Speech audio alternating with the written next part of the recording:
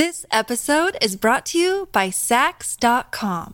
At Sax.com, it's easy to find your new vibe. Dive into the Western trend with gold cowboy boots from Stott, or go full 90s throwback with platforms from Prada. You can shop for everything on your agenda, whether it's a breezy Zimmermann dress for a garden party or a bright Chloe blazer for brunch. Find inspiration for your new vibe every day at Sax.com.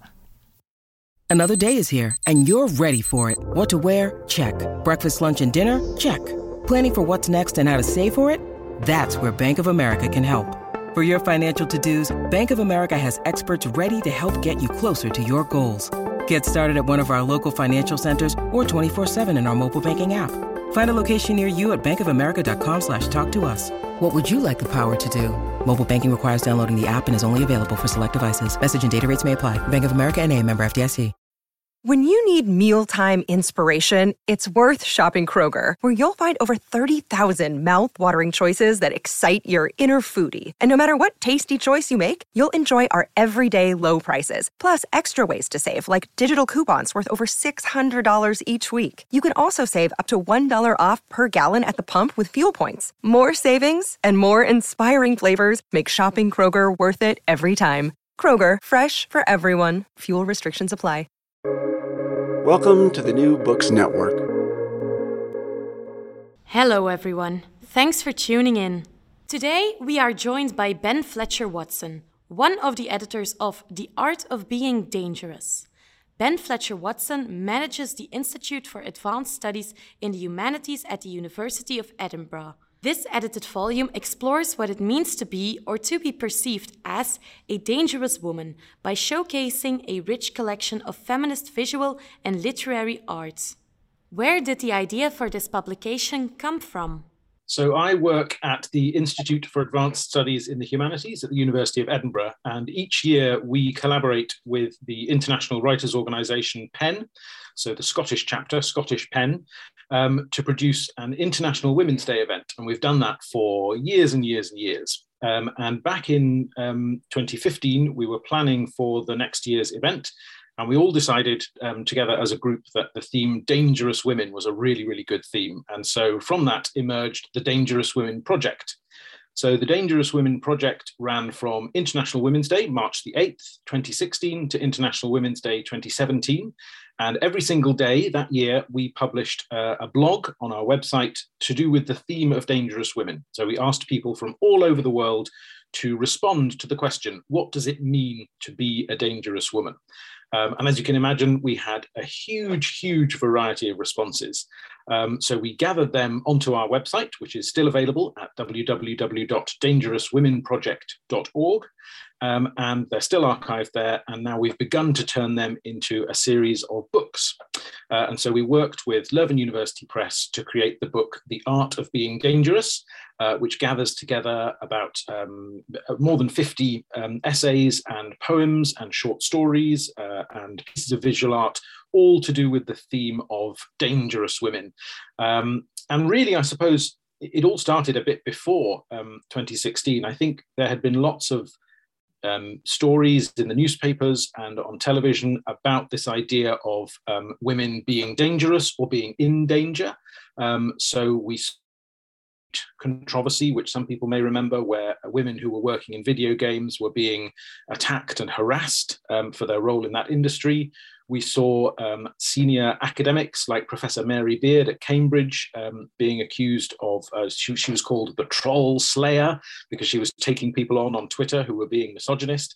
And really, I think as a group, we saw that these stories were appearing again and again, especially when it came to the online world, to social media, to video games, to new media, and the ways in which people were trying to silence women in that new space. And Mary Beard really was a huge inspiration for us. She spoke to us several times before we started about the importance of making sure that women have their voices heard, take up space in the public realm. And so, yes, the whole project really emerged from that kind of push and pull that we saw in the media about women's roles, women's voices, women wanting to be heard. And in the end, we ended up with more than 365 different essays. And we're really pleased that the book with Leuven University Press gathers more than 50 of those into a beautiful collection. Wow, that's very impressive. What is the main idea or message you would want your audience to retain from your book? So the question that we asked was, what does it mean to be a dangerous woman? And every single author and artist responded to that question. And I think the best answer that I can give came from the journalist Bidisha, who is a very well-respected journalist and filmmaker in the UK. And she said, a dangerous woman is a woman who is in touch with her rage, her pain, and her sorrow at the world we live in. A dangerous woman has decided that speaking the truth about what she's experienced and witnessed is more important than the diplomatic silence which lets oppressors and abusers get away with it. That's why I and all women who speak out are dangerous. And it feels great. And I think that's a really nice encapsulation of the idea that women being dangerous, that's a label that is applied to them by other people. People don't often call themselves dangerous unless it's in response to something. But I think Bidisha speaks for everybody who embraces that label, who takes that label on and says, that's really meaningful to me. It's important to be dangerous in today's world. And it's been important throughout history to be dangerous. That's how change has happened by women standing up for, whether it's for the vote or for abortion rights or for just the right to speak in the public realm. I think that's the key issue, that this is a label that women are reclaiming for themselves rather than having it imposed upon them and feeling it as a negative thing, as an insult. They see it as something to be embraced. That is indeed a very strong message, and it feels very empowering too. What social impact do you think the book can have, or would you like to see it have? In terms of social impact, I think it differs in every country around the world in terms of the sorts of responses that we received and the way in which those are presented in the project. But I think the idea that we really wanted to pursue was expressed really nicely by Anne-Marie Slaughter, who is the chief executive of an organization called New America. She was also the first woman to serve as the director of policy planning for the US Department of State. And she talked about how gendered the idea of being dangerous is. She said, why is it that bold and powerful women are still so often seen as dangerous when the same traits in men command our admiration? Women have made great strides towards equality over my lifetime, with many conscious and explicit barriers to their advancement being swept away. But subconscious bias continues to shape our perceptions, a danger that the Dangerous Women Project seeks to surface. And so I think there she's saying that that idea that if a man is seen as dangerous, and we can see that now with all of the events that are happening in the world right now, men who are seen as strong men, as powerful, as aggressive, that's to their countries, often that's seen as a good thing. People are embracing these strong man leaders in Hungary and in Russia. But if the same traits were presented in a woman, that would be seen as somehow unfeminine, as wrong, as dangerous, as endangering social norms. And so I think that concept that Anne-Marie is talking about of equality and movements towards equality, it's taken women being dangerous to make some of those movements happen. But still there's that perception under the surface that danger is, dangerous women are a danger to society. They're not just a danger to themselves, they're a danger to the family, the idea of the family, they're a danger to the state, they're a danger to the whole of society. And so I think what we wanted to do with this book was to say that danger as a concept is really rich and fruitful and creative and exciting, and it's full of new ideas. It's fizzing with new ideas, and I hope that's what the book comes across, rather than saying women can be sort of shrunk down or reduced to this idea of being sort of single-mindedly dangerous and aggressive. It's a much wider, more exciting sense than that for us. And so, I think the art of being dangerous is about all the different ways that women have been dangerous through history and can be dangerous today, and highlights the creative outputs from that, highlights the creativity of being dangerous. Okay, very interesting.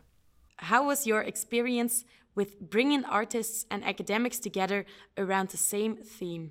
I think our experience was surprisingly straightforward. We simply just sort of advertised that the project was happening back in 2016 and said, send us your thoughts on what does it mean to be a dangerous woman. And so, of course, there are 1,000 different answers to that. We were very lucky to receive more than 365 answers in all sorts of forms. So some people were scholars and academics working within universities who would talk about women from history or contemporary figures who they were interested in researching. Other people responded with very personal stories that were about their own lives, and other people responded with entirely creative, fictional responses, or photography, or visual art, or even sculpture in some cases. And so I think, we went into this knowing that we didn't know what the answer was to that question. But in a way, academics don't know, artists don't know, everybody is exploring it from their own perspective. And what we found in the years since is that the more we talk to people about the project over the years, the clearer it becomes that there are 1,000 different answers to this question and that it's constantly evolving. So just recently, we've seen the photographs of, there was a famous viral photograph of a ballerina in Ukraine holding an assault rifle, taking up arms to defend Ukraine. And that was an image that I think seized people because it's something we've not seen before. It seems to go against that idea of sort of 19th century perfect ethereal, ballerinas and this sort of very artistic aesthetic idea. And there she is holding an assault rifle. So even today, even in the last few weeks, new answers, new ways of looking at that question keep emerging. And the really exciting thing for us about bringing together so many people, so not just academics and artists, but journalists. We had politicians. The First Minister of Scotland provided an essay. We had all sorts of people from across the world working in all sorts of backgrounds, and people who were just reflecting very much on their own individual personal experiences as daughters, as mothers, as people leading organizations for working for equality, all sorts of responses. And every single one of them reflected on this in a new way. We didn't get lots and lots of sort of similar essays answering the question in the same way. Everybody came at it from a different angle. And so I think that diversity of response is what really excited us, rather than just making this a purely academic text about, almost a philosophical question of what does danger mean? It's a much richer thing than that, because we received so many responses from so many different people reflecting on the question in their own way. Yes, I think that's very noticeable. Were you confronted with a difficult choice at some point? Have you been confronted with any risks you had to take? And have they paid off? So I think the best example of a difficult choice is we really wanted to include a wonderful poem called A Dangerous Woman by Joni Conwell, who is a poet based in America. And when she sent the poem to us originally for the website, which is where it was first sort of presented to the world, it's this fantastic multimedia format where many of the words, sometimes even individual words, are links that take you off somewhere else on the web, links to a photograph, links to a book, links to another poem, links to a Wikipedia page, whatever it is. So it's this, on the page, on the website page, it looks like this kind of mass of blue underlinings, and they're all different. And you can just see, looking at it straight away, that it's this really rich poem that's taking you off in all sorts of other directions. And we really wanted to include it in the book, but we thought, how do you do that? You can't click on the link when it's on a printed page. So we came up with all sorts of different ideas, and we worked with Joni over a long, long time to try and figure out the best way of presenting this. And in the end, I'm really pleased with what we produced. We created a poem that's read across 2 pages. So on the left-hand side of the page is the original poem, and on the right-hand side, printed out, are the URLs or the web addresses for all of the links. So it shows you visually that there are all of these different links. But then we also color-coded them. So the poem goes through like a rainbow of colors. Each line is a different color, and they match up to the links. So you move down to the line 3 is in red, and the link on the page next to it is in red. So you can see that those two things go together. And it goes some way, it doesn't quite capture it, but it goes some way towards capturing that sense of a poem that is growing beyond the bounds of the page that you're seeing it on, of a poem that's kind of expanding and exploring across the web and across the world. So it was a really, really challenging thing. And Joni was very brave to say yes, I think, and say yes, she wanted to have her poem reproduced. And as I say, it took us a long time to come up with the right way of doing it. We had versions where there were lines drawn between them, like a kind of spider's web. We had all sorts of different ideas.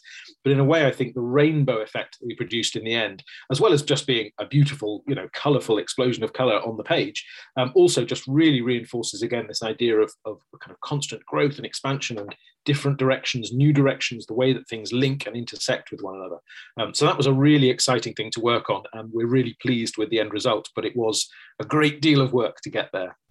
This episode is brought to you by Saks.com. At Saks.com, it's easy to find your new vibe. Dive into the Western trend with gold cowboy boots from Stott, or go full 90s throwback with platforms from Prada. You can shop for everything on your agenda, whether it's a breezy Zimmermann dress for a garden party or a bright Chloe blazer for brunch. Find inspiration for your new vibe every day at Saks.com. Yes, that does sound like very good advice. What would have been good advice before you started this book project? I think we were very lucky with the project that there were lots of people who were prepared to help and to assist with it. So I'm one of the editors, but the lead editor is Professor Jo Shaw, who is now head of the law school at the University of Edinburgh. And she and I worked together to select and curate the pieces and kind of begin to form it into a manuscript. But we were assisted by a huge number of other people along the way. And I think the teamwork element, being able to identify the different strengths within a team, that's would have been really useful for me to know in advance to kind of plan things out. I think initially Jo and I took on a lot of the work together.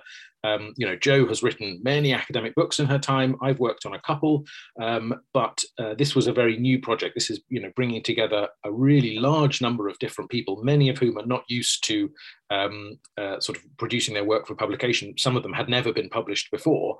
And so, identifying the different sort of strengths and skills that we would need in our team to be able to make it work. I think that would have been very useful to have known in advance. We figured it out as we went along. I think the other big thing is to be prepared for the unexpected. I think we assumed it would be a relatively straightforward, linear process. But of course, there were delays along the way. There were some authors who would go away on holiday for weeks at a time, and we couldn't contact them when we needed them. There were issues with copyright. So some of the pieces, particularly the poems and the short stories, some of them had already been published in other collections, and so we had to get permission from those publishers. There are a huge number of beautiful images in the book, and so of course we had to gather the rights to reproduce those images in the book, and that was a whole new area that we hadn't explored before. So all of those unexpected things, I think if I'd built in a bit more time to my process, that would have really been helpful to me. I now do that whenever I'm working on a book, but this was the very first time we'd done it. But then also there are lots of really positive things that we didn't foresee. So we wrote to all of the authors over the course of about a week saying, would you like to be involved? We've got this project happening. And the speed with which they came back, people were so excited about the opportunity to have their work turned into this beautiful book that they came back to us almost immediately. And so then I was sort of dealing with, it was a good thing, but I was dealing with lots and lots and lots of emails from people immediately saying, yes, I want to be involved. How can I help? What can I do? And so just sort of the time management issue of dealing with all of that was quite unexpected, but a real positive, a real boost to the project in its early stages. So I think identifying the right team early on is really key, but also I think being prepared for the unexpected and being ready for all sorts of surprises along the way, both good and bad. But it's such an enormous undertaking bringing a book together. I think academics who are used to writing a single monograph and then they work with an editorial team and then it's produced, that seems like a relatively linear process. This was not like that at all. This was a much different process for all of us. So we learned a huge amount along the way. But yes, it was of course a fantastic process working with so many different artists who really cared about the way their work was presented. That was the most exciting thing. They were also passionate about seeing that it was laid out correctly, that the colors were reproduced correctly, that it was part of this kind of cohesive, creative whole, rather than just saying, yes, you can reproduce that, print that, that's fine, I don't want anything else to do with it. They were all so engaged with the process. So yeah, I think if I could have given advice to myself 3 years ago, I think I would have said, gather the right team and build in lots and lots of time for the unexpected. So trust the people, trust the process. What advice would you give young researchers wanting to write or edit a book? I think if it's your first book, the key thing to remember is that it takes a whole group of people. It takes a lot of different skills to be able to pull that together. And some skills, it's really exciting to be able to work on yourself and say, I want to develop my own skills in copy editing or proofing or whatever it is, or just how to construct a manuscript. But there are times where you need to reach out to people with expertise. It's not something that you should think, I can do all of this on my own and still produce a great result. So one of the big things for us was when we received the first set of design proofs from the in-house designer at Leuven University Press.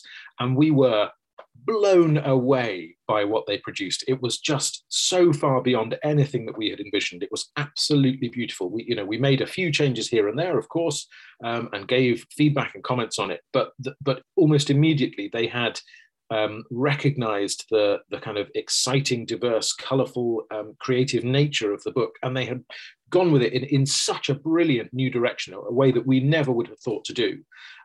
So at the Institute for Advanced Studies in the Humanities at Edinburgh, we publish our own books from time to time. We are a small-scale publisher, but the design element is very, very basic and very low key. And so to work with a professional designer, professional editors, professional copy editors, professional reviewers, it lifted the whole project in a really fantastic new way.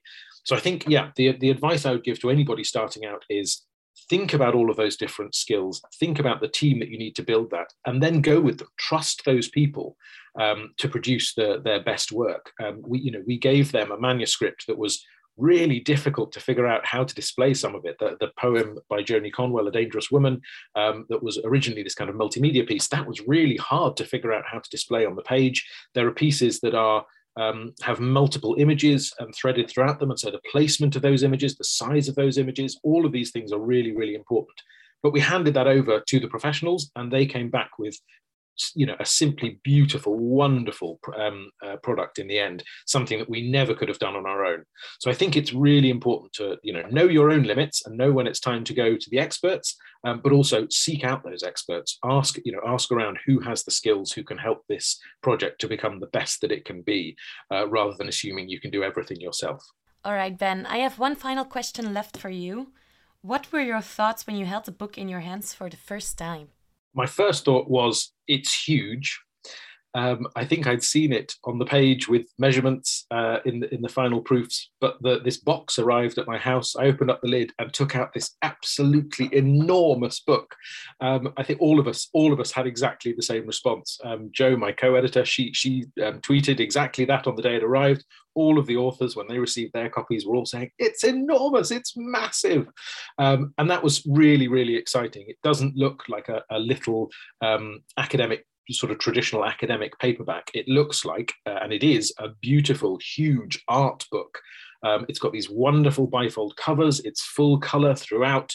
It's really thick. It's really heavy. I'm holding it now, and it's just the most enormous, beautiful object. And I think that was the surprise. We knew what the content was. We knew everything that was in there, word by word, line by line. We've been through it so many times. But the physical object just transformed our understanding of the material. And now I'm incredibly proud of this enormous book on my shelf, because it really does, it takes up space in the world, which is what we wanted the project to do. And the importance of making sure that women's voices are recognized and elevated, and that people are allowed to express all of the things they wanted to express. I think the scale and the quality and the beauty of the final book is what does that for us. We were absolutely blown away by it. It's, as I say, its scale is so exciting. It's not just some small scale academic book. It really feels like a kind of a monolith. It feels like a huge object that we've managed to create. And I know that all of the feedback we've had from our readers is the same, that it's a wonderful book to be able to hold and flick through.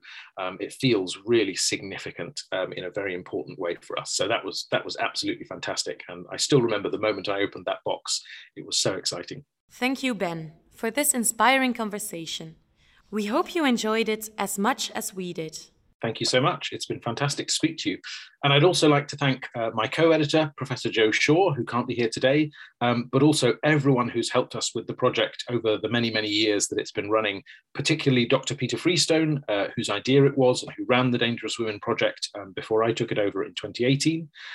All of the interns and staff at the university who've helped produce the book and look after the website and worked with all of our wonderful authors. But most of all, I think I want to thank our readers. It's been fantastic to get feedback from people on the book over the last few months. And we're really delighted with the response that we've had. People are so enthusiastic about the book and so excited about it. And that's why we did it. That's what it's all for. So thank you. And thanks to everybody who's been reading.